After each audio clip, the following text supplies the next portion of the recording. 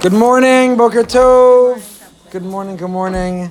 I want to thank our sponsors of the Emunah series for the year, Dr. Zavi and Bella Morgan, who sponsored Lilu Nishmas, Rabbi Dr. Brian Galbet, Baruch Tzvi Ben Ruven Nassan, who was an example to all of us of living a life filled with Emunah in the good times and even in the bad times. The Emunah class is also sponsored by Sarah Bas Rivka and Chan Shulamis Bas Sarah Leah, to merit them both to find the proper marriage partners, Be'ezras Hashem. That's what it says here. So, Mirz Hashem, we should hear good news, Besoros Tovos, and we should all get invited to their wedding. And dance. Okay, we started a new limud the last time we left off. We've had a 2-week break, due Baruch Hashem to travel and simchas, but we are back and better than ever. So we started the last time a new limud from the author of the Sefer Bilvavi Mishkan Evne, who's written many volumes, and though he is now revealed, he began to write it anonymously. He's revealed and in fact spoke at our shul at one point several years ago. He still prefers to remain anonymous, and we've been learning a insight of his called Da Es Bizchonech, Know Your Bitachon. Know yourself. It's all part of a series he has about knowing ourselves.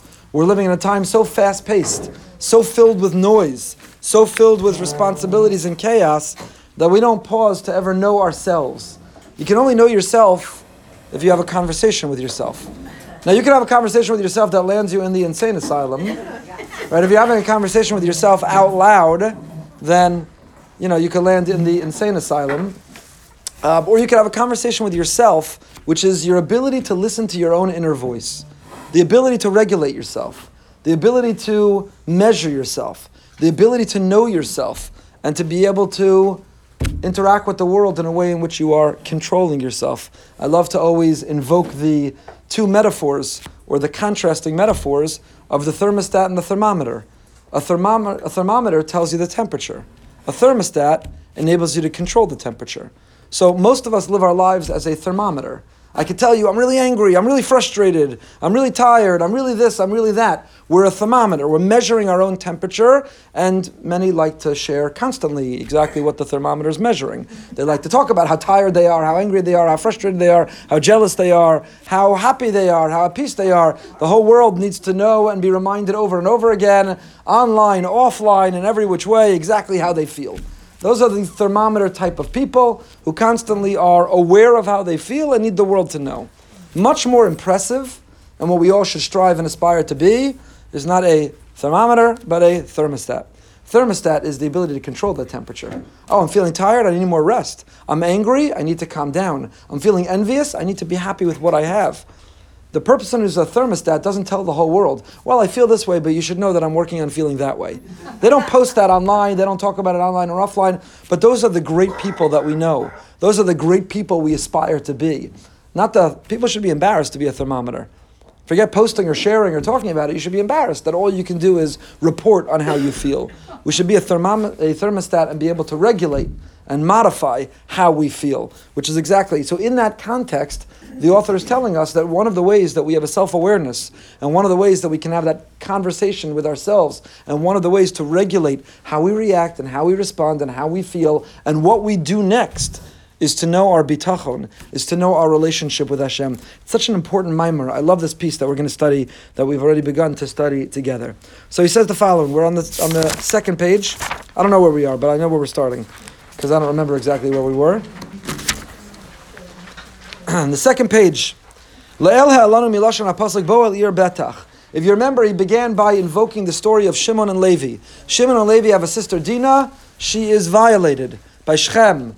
Shimon and Levi concoct an entire strategy about how to hold the people, Chamor, Shechem, how to hold their entire people accountable.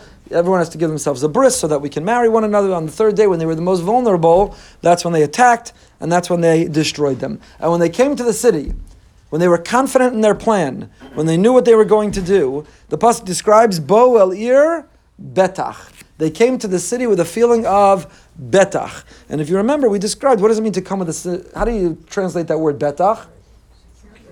So, right, bitachon in Israel is security.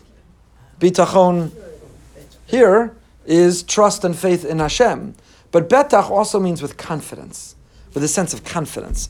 You ever walk into a situation, not overconfidence. Overconfidence can be a very dangerous thing. Overconfidence is responsible for a lot of disasters that could have been avoided in interpersonal relationships and in other areas of life. Not a sense of overconfidence, but it means, yeah, I prepared, and I'm ready, and I'm confident it's going to go well. Betach. They had done their preparation, namely, they got an entire population of males to circumcise themselves, and it was the third day after surgery, and they were the most vulnerable. So yeah, you've pretty much stacked the odds in your favor. You look like the underdog, the weak, meek, pale Jewish B'nai Torah coming in to fight the mighty people of Shechem. You look like the underdog.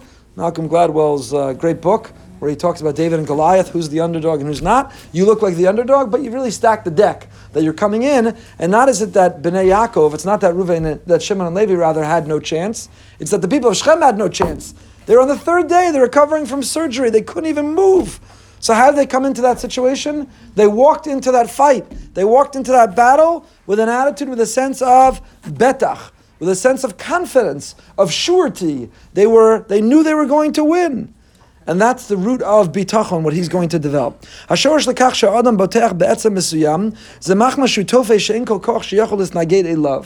do you walk into a situation with a sense of confidence? When are you sure? When you know that there's nothing that can stand in your way.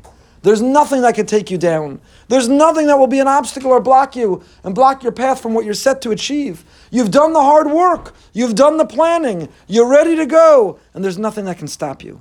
So when you've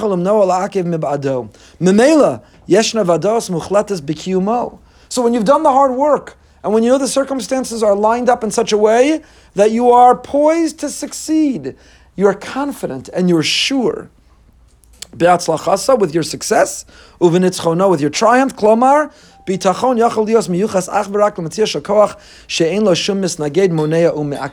so says the author of the Bavavi. It's an incredible idea. From the use of this word betach early on in the Torah, we can extract and we can extrapolate what bitachon is in general. You know what bitachon is?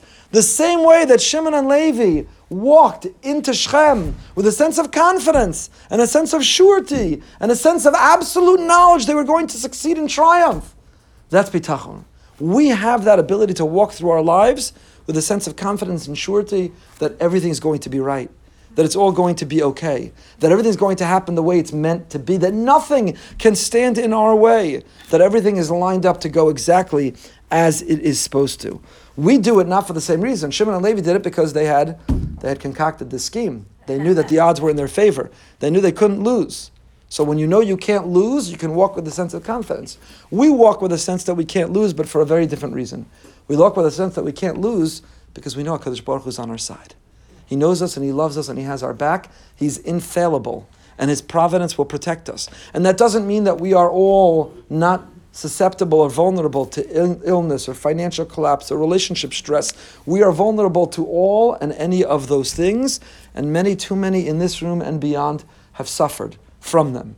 So walking with a sense of betach or bitachon, that confidence, is not that we won't have to engage those things. It's that even if or when we do, we know that we can succeed in triumph. We know that we will overcome. Overcome doesn't mean that it has a good ending necessarily, but overcome means that it doesn't mold or shape us or bring us down. It doesn't cause us to stop believing that it's part of a master plan, that it's by design, not chance or randomness, that it's there for a reason. That's a sense of bitachon, that sense of confidence and surety that we can walk through life with, that you know the odds are in your favor because Hashem has our back. Last week I was in Israel for a beautiful, beautiful simcha. So on Friday morning I davened Neitz at the Kotel, which was amazing. You're walking through the old city, it's dark and it's just starting to get light. And I posted the pictures. I'll put them on our Emunah group because they were just amazing. The sky begins to get light and the orange, red, is beautiful. And at the Kotel there's a gazillion minyanim of every which type and every type of Jew, and they're all screaming at the top of their lungs, and boom, the Neitz hits, HaNeitz hits, sunrise hits, 6:24 and 50 something seconds. And there's silence. Whole Kotel Plaza, inside, outside, everyone's quiet because it's time to reach the Amida. Everyone simultaneously. It's the most powerful and beautiful thing. So we davened there, and right after davening, met a modern day hero, Mati Dan, who was the founder of Ateret Kohanim in the old city, and took us. I was with Rabbi Moskowitz, and we went for a tour of the Muslim Quarter, and we went to some really remarkable, extraordinary sites, many we'd been to before, other new places, the Kotel Katan, and many other places. So here we are strolling through the Muslim Quarter, And you're a fool if you think that everyone you walk by is a terrorist who wants to kill you. And you're a fool if you think that nobody you walk by is a terrorist who wants to kill you. So you can't help but walk by everyone and try to picture, what angle they're going to come at, and am I ready? And right. So I'm not a afraid person. Maybe to a fault, I'm somewhat fearless. So I wasn't afraid to go there to do that. But I asked Matidan. This is an individual who's really legendary. He's a modern day hero. He's personally responsible 41 years for a movement that has brought back Jewish homes that really belong to us in the Muslim Quarter and throughout in the Solwan Valley. Do you know that there's a kollel, there's a base medrash now in the Solwan Valley? It's like, where the siren comes from, and the Arab neighborhood down in the valley when you're looking at the Kotel. So, and there's 5 Batei Medrash now in the Muslim Quarter, and they're all just and legal and returning homes to the right place, and the things that we saw, and the way that he talks with his Amunah. And so he's walking around, and I'm not confident that he's packing heat, although I wish he were, for our little walk together. And I said to him, are you nervous? Not just being here in the Muslim Quarter, but given who he is and his very public profile and the difference that he's made, are you nervous? And Bo el ha'ir betach. He walks through that Muslim Quarter, betach. Why would I be nervous? I'm doing the will of Hashem. We're hastening the redemption. We're returning Jews to Yerushalayim. We're rebuilding Bonei Yerushalayim. This is exactly who we are, what we're meant to be. It's what we daven for. We're watching it happen and unfold before our very eyes. He has a sense of betach. A sense of betach. There's a sense of calm and a sense of peace and a sense of tranquility that even though he's in such a hostile, very tense region of the world, maybe the most, and even though in theory, and I don't mean to scare him, I'm pretty confident his wife is not listening to this, he's got a target on his chest, but there's a sense of betach. If you believe in Hashem and you believe you're doing his will and you're serving his mission, then you have a calm. You have a calm. No matter what's happening around you, no matter the chaos, the tension, the hostility, no matter what's happening around you, no matter what you face and what you have to overcome, but if you really believe that, you have a sense of surety, a sense of calmness, a sense of confidence, and you have an inner calm that you're able to walk with. It was really extraordinary to be in his presence and to be able to try to have that calmness be contagious. We all know people like that, right? Where our lives, some of us wish our lives are smooth sailing, right? Relatively speaking, health, financial, relation, pretty smooth sailing. But the smallest thing, we're so frazzled, and life is upside down, and I can't believe it, and how am I going to get through it, and what's going to be? And then there are people who are facing the most, they're facing the greatest, most consequential things in the world. And they have an inner calm when you're with them. And you say, how are you so calm? How are you confronting this with such a sense of peacefulness? And they'll tell you, because there's a bigger plan. So whatever treatment, whatever therapy, whatever I have to face, whatever I'm trying to figure out, whatever hole I'm trying to come out of, I have to do what I have to do. I have a plan, I have a strategy, I got to do what I've got to do.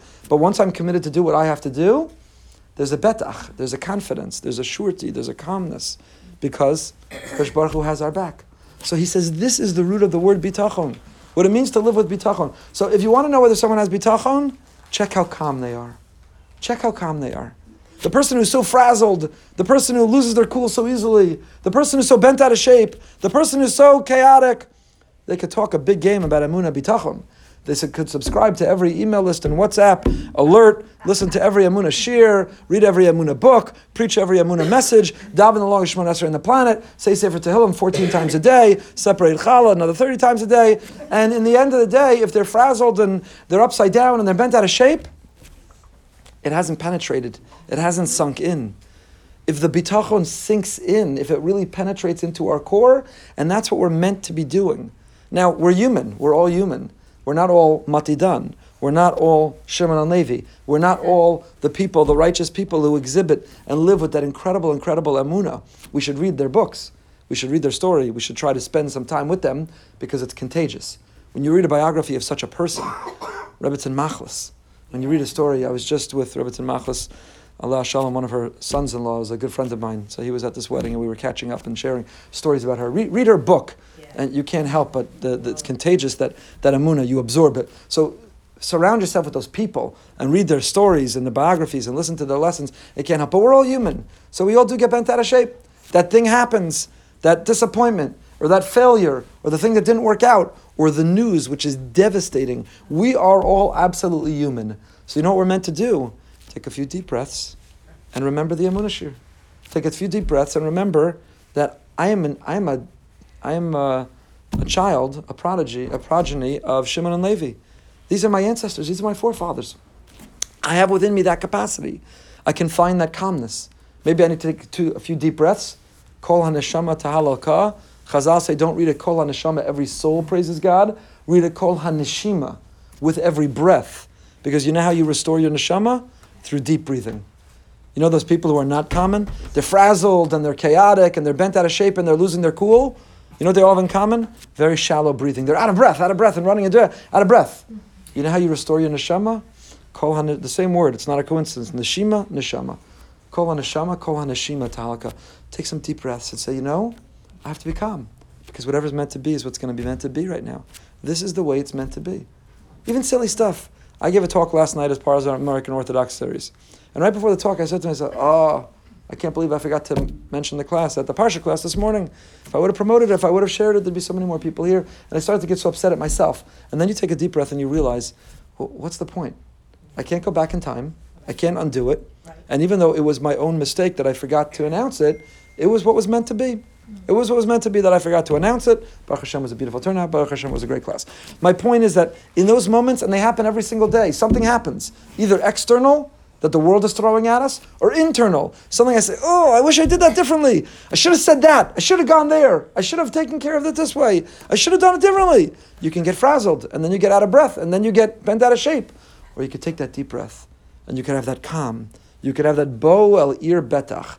We walk into the city, the ear of our life. We walk into every area of life, and you say, no matter what's happening around me, on the inside, I could have this inner ability to be incredibly calm. Nefesh ha'adam, second paragraph. Murkeves b'ofen klali b'shnei revadim pnimi v'chitzon. We started this last time. The soul of a person, the life of a person is made up of two components. There is the external, there's the outer world that we're living in, and there is the internal. There's our inner world, the voice in our own head, our own soul. Tfisa soul menukedes mibata shel rov v'chitzoni mahuto nifrados. Mabat shavur chalkim musach ve'enot zach.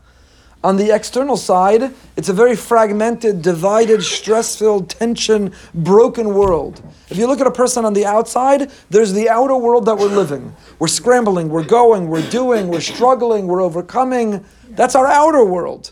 That's our outer world. That's how we look. That's how we look. I'm fighting my temptation to eat the wrong foods. I'm fighting to exercise. I'm fighting to take care of myself. I'm fighting to do what I have to do. I'm fighting in a global sense. There are global tensions and wars, and there's the external life that I'm leading. And the external life that I'm leading is how everyone would measure me from outside. Right? If there were a camera on me, if my life were a reality show, what would it show about my life? Scrambling, running, doing, struggling, overcoming. That's the external life that I'm living. That's the reality show of my life. Lu'umazos, but however, hamabat harovet apnimi ma'uso lahepach. There's an inner world. No matter what it looks like on the outside, no matter how much scrambling I'm doing, how much activity there is on the outside, in my inner world, there's the ability to have a sense of unity, to be unified, and to be pure, and to be whole, and to be clear. My inner world. In other words, on the outer world, you can be entirely upside down, while the inner world is a place of calm and a place of peace. Al kain, im navo lechapes betoch ha'olam ha'shafel bo anu nisuna mitoch nikudas mabato shel rov ha'nefesh hachitzoni heichen yeshno etzem ha'metzias kazu she'en lo shum hisnagdus sheyesh la aruva gemura muchlatas l'kiyuma l'nitzchona v'hatzlachasa. So listen to what he says. If you were to look at our outer world, show me one area of life where I don't face opposition. One area of my life where I don't have to overcome an obstacle, a tension. One area of my life, it doesn't exist. My eating, I have temptations I have to overcome. My sleeping, I have struggles. Speaking, I struggle to say the right thing. Relationships, they take work and effort. Work and income, I have to work hard. There are forces against me.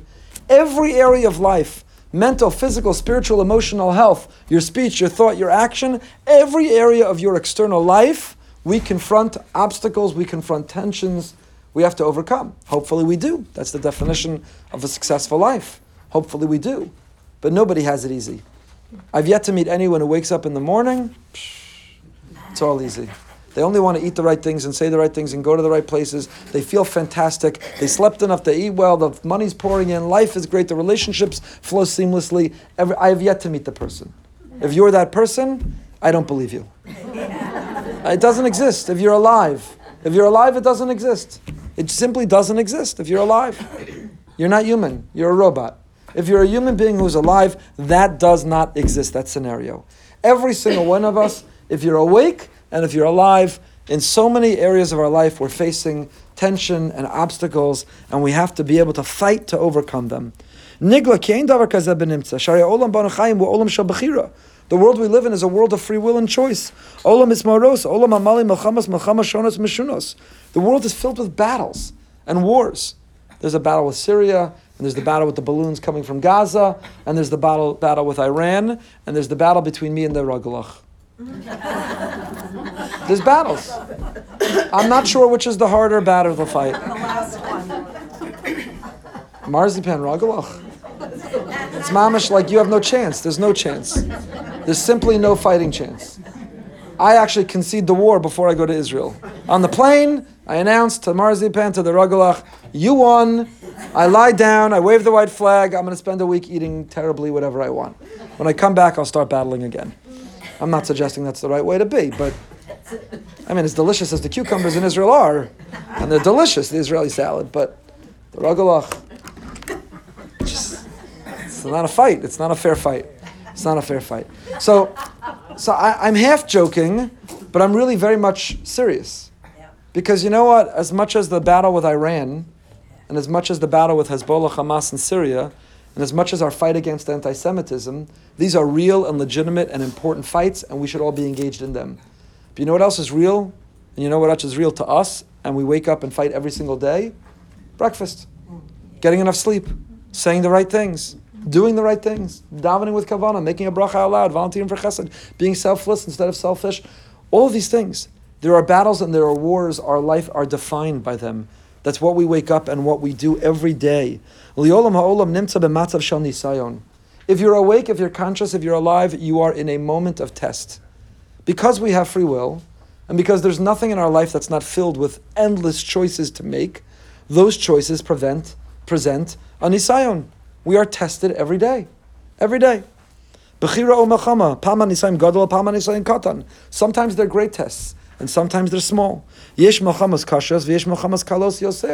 are difficult, great, grave, consequential battles, and there are small, insignificant, who really cares things. But all of them, there's an inner conversation. All of them, there's an active choice. All of them, there's a conscience and a conscientiousness. Sometimes they're great tests,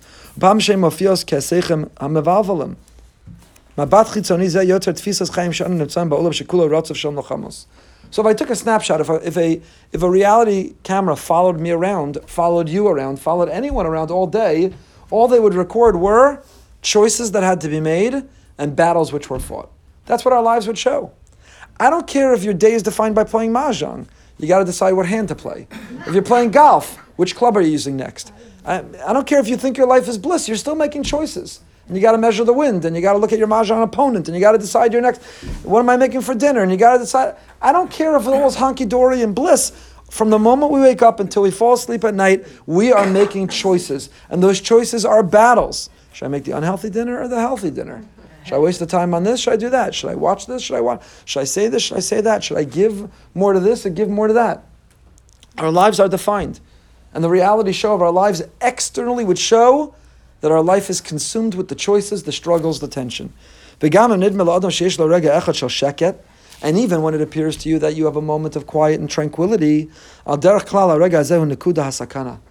when you're in the most trouble.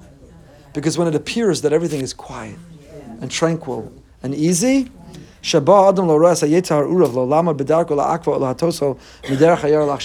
can tell you, by the way, that in my experience as a rabbi with the people I've counseled and the crises that I've been there to try to help and support people in, they often got into the most trouble with moral choices and acting out when there was the most quiet and they were the most bored. When you're quiet and when you're bored is when the Yetzer Hara is fortifying itself, and it's about to come on in the strongest way. When you're busy, busy, busy, and doing, the Yetzer Hara has no room. It can't get a word in edgewise. And when people feel my life is quiet and all is well, and in fact I'm bored, and now go let me try this and look at that and be tempted by that. People get into a lot of moral trouble, moral choices trouble, when they're bored, when there's quiet. So our lives are defined by choices, by struggles, by battles.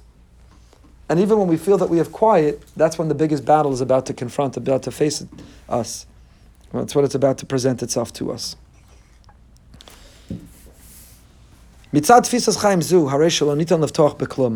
So if you were to look at your life in that way, should you wake up with any confidence at all about anything? There's not a day that's gone by in my life. There's not a day that's gone by in my life that I went to sleep at night and said, this day went exactly as I wanted it to. I ate the right things, I did my push-up and sit-ups, I protected my tongue, I said the right things, I was efficient and productive at work, I spent the time with my children, I learned the way I wanted to learn. There's not a day in my life as of yet, today could be different, there's not a day in my life as of yet that I've gone to sleep saying, this day was the perfect day. I've had days that were more perfect than others, but there's not a day that I've said, everything about this day was exactly as I drew it up. I was my best self. I acted, I ate, I said, I went, I did, I spent time with exactly the way I wanted to. So externally, you shouldn't be confident in anything. If in 45 years of trying, I haven't gotten one day right, why would I think that tomorrow is going to be it? Should I be confident, let alone overconfident that tomorrow is going to be the day? Of course not. So if you take an external snapshot of your life, you should not be confident about anything. That anything's going to go right, going to go well, that you're going to get it, that you're going to do it the right way. And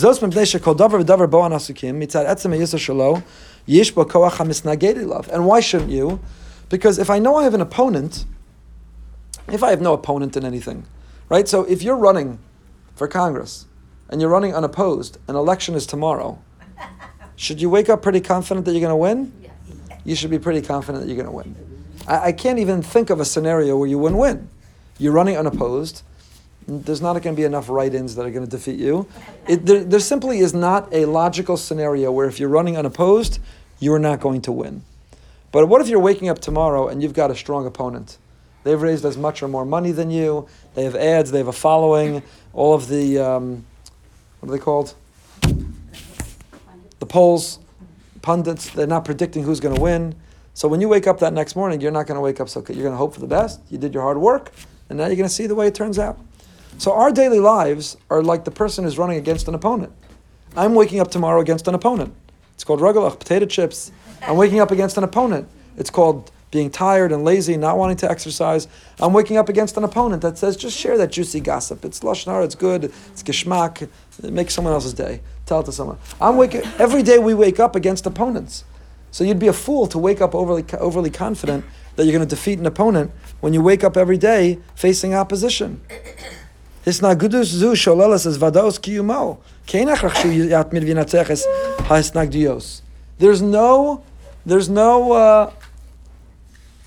sure thing that you're going to persevere and overcome whatever is opposing you. There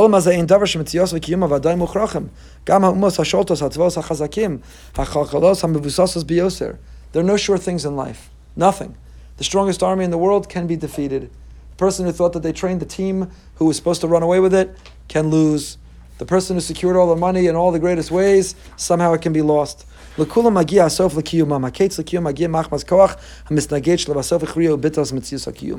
what he's established for us is that externally, in terms of the measure of our external lives, there always is an opponent, and therefore one can never be overly confident that they're going to persevere, they're going to triumph.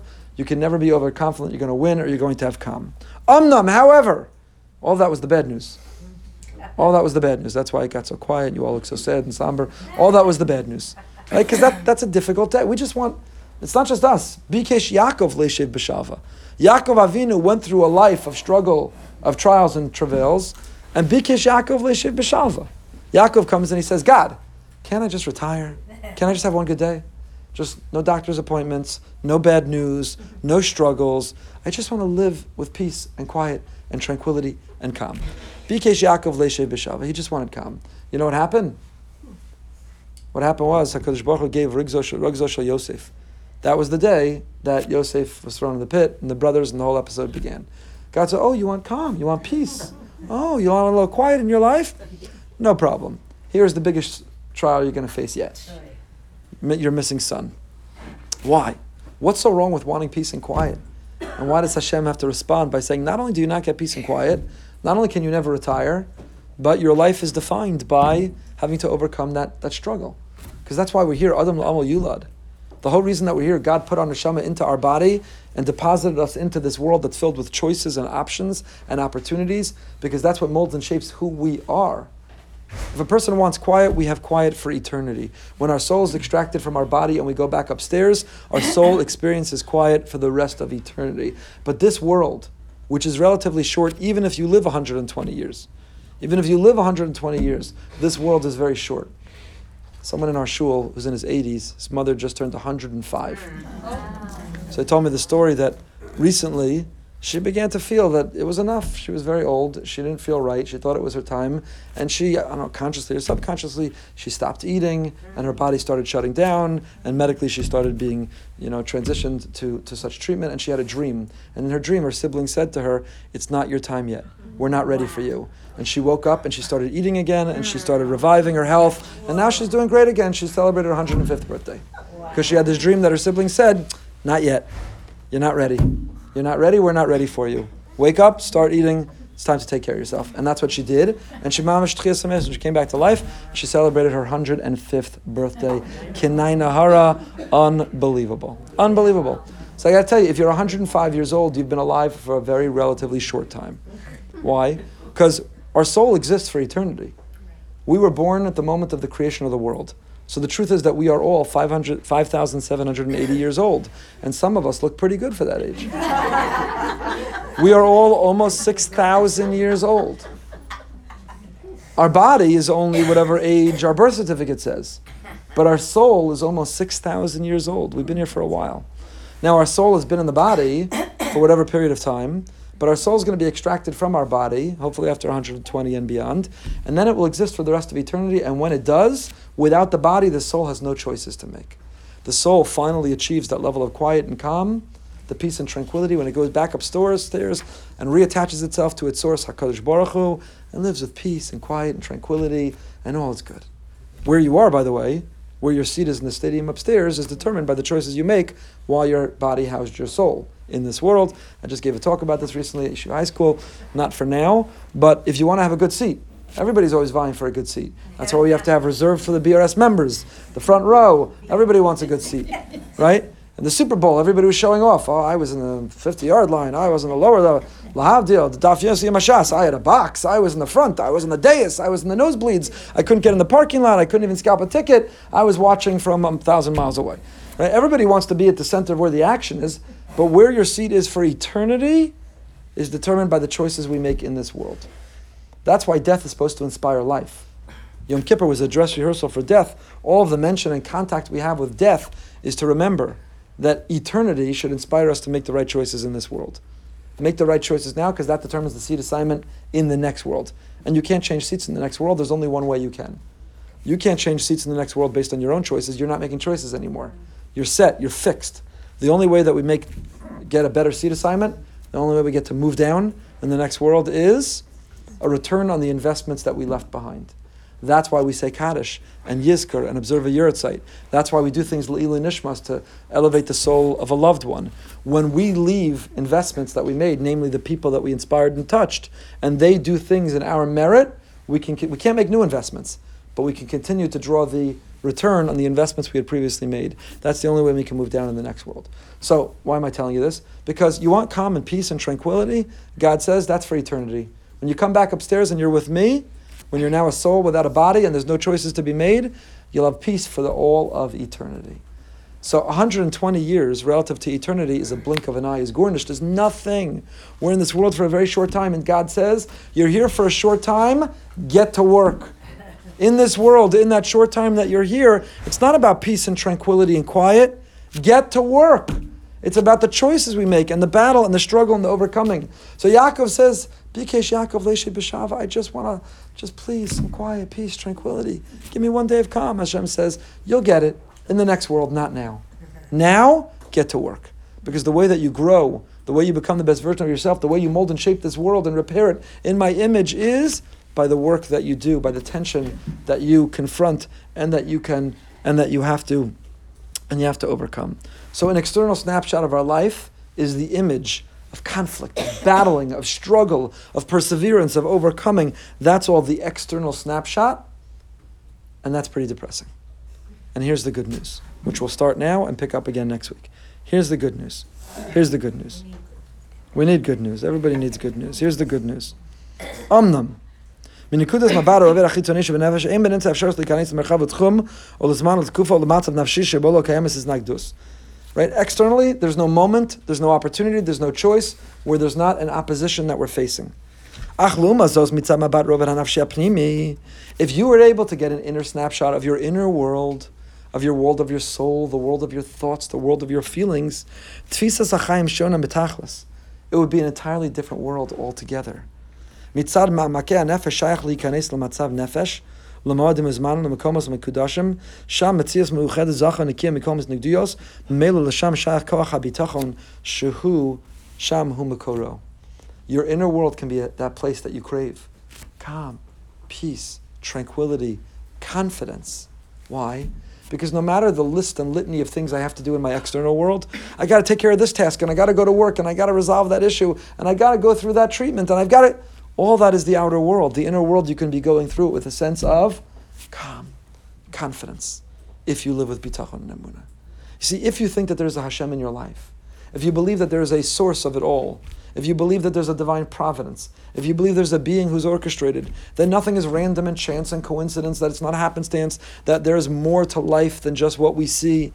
If we believe that this world is a matrix, it's an illusion, but really underlying the matrix and the illusion is a world of truth that is orchestrated by an eternal God and His providence that He is interacting with us in this world, then there's nothing that should rattle you. There's nothing that should frazzle you. There should be no chaos. There should be no confusion. There should be no lack of calm in life.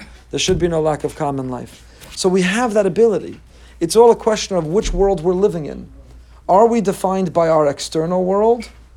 Are we defined only by our external world? If someone were to look at our external world, it could be upside down, razzled and frazzled. Or are we living our internal world where we regulate, we are that thermostat. We regulate our voice and we regulate our emotions, we regulate our being and we are calm. If you've ever been by a truly great person, there are some truly great people who are very publicly known to be great, and they have a whole chutzner, they have a whole, to be able to get access to them, you need an appointment, you need 17 levels of protectia, you need to make a large donation, you need whatever. And there are truly great people who no one knows about. And they are extraordinarily great people. But if you're around greatness, you know what they have in common is a calm. The world is resting on their shoulders. They are deciding and they are consulting and they're offering advice on the most consequential and significant things there are in the whole world. There's a line out the door of people who want their advice and insight and input. And yet, with it all, they're able to have a certain calm. A calm. You know, there's some people who are the opposite. I myself, to divulge personally, struggle with the opposite, which is that no matter what's happening around you, on the outside everything looks calm, but internally you're absorbing all that tension and stress, and then you lose your hair and go gray prematurely and have to take a lot of medications, medications every morning. And that's a very unhealthy way to be. What he's describing to us, the Bavavi, is that we need to live our lives the exact opposite. The outside, it's okay to look razzled and frazzled and running and doing and struggling, because that's the external world that we're living in. It's filled with choices, and it's filled with obstacles, and it's filled with tensions, and it's okay to be running and doing. But what we are aspiring to, what we're working towards, is an internal world of calm and peace. To enter the city betach, to enter whatever's going on in our life with that confidence, to be that mati dan, that you can walk through a hostile region of life, you could face opponents and enemies and obstacles and adversaries, be them in the form of people, or illness, or financial, or whatever it is, and nevertheless walk with a sense of betach, that my inner world is defined by calm and peace, because Hashem has my back, and it's all for a reason, and whatever happens is what's meant to be. I still have to take my initiative, I have to make my effort, I have to do everything I can and should do, but I know in the end of the day, it is all what's meant to be. Before we end and pick up with this again next week, I just want to tell you, I always have to tell you one Emunah story. I tell you all the time about our Emunah WhatsApp group, our Hashgacha Pratis WhatsApp group. So this was a great one that happened over the last 2 weeks. my 7-year-old son left a great voice note on our WhatsApp group. He was supposed to be getting changed for bed, putting on his pajamas, but instead he was wrestling with his sister and playing on this exercise bicycle. We were staying at someone's house when we were at a simcha in New York, and his pants got caught on the exercise bicycle. So he leaves the following Hashgacha Pratis voice note. I'm tempted to play it for you. He says, "It was such Hashgacha Pratis. I was supposed to be changing and I wasn't. So my pants got caught and they fell off and they started to change me. And therefore, it was such Hashgacha Pratis that the bicycle started changing me, got me undressed, even though I wasn't getting undressed on my own." Why am I telling you that story? Because it's adorable and he's awesome. But I'm also telling you that story as an example. I want you to know it's an example, and we started later in life, at which we had started when our earliest children were young, although thank God they're turning out okay, it seems, bli ayin hara. But the more you talk about emunah and bitachon, a 7-year-old child can go through the experience of an exercise bicycle ripping his pants off and think, that was hashgacha pratis, because I'm supposed to be changing into my pajamas. You understand? Where does a 7-year-old get that mindset? Where would a 7-year-old ever think that for one moment? And the answer is, when we talk about it. We have to talk about it. We have to talk about it. It has to be on. Ha'amanti ki adaber.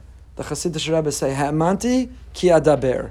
Ha'amanti. Why is there Amunah? Ki adaber, because I talk about it. If you talk about Amunah, then you'll see Hashem, you'll feel Hashem, even when He's helping you get undressed and changing into your pajamas. And everything in life, from a 7-year-old to whatever age, if there's an effort to record and to journal and to capture every day the times Hashem is in our life, then we will live life in high definition color, looking and discovering and seeing Hashem in every aspect and area of our lives. Have a great day.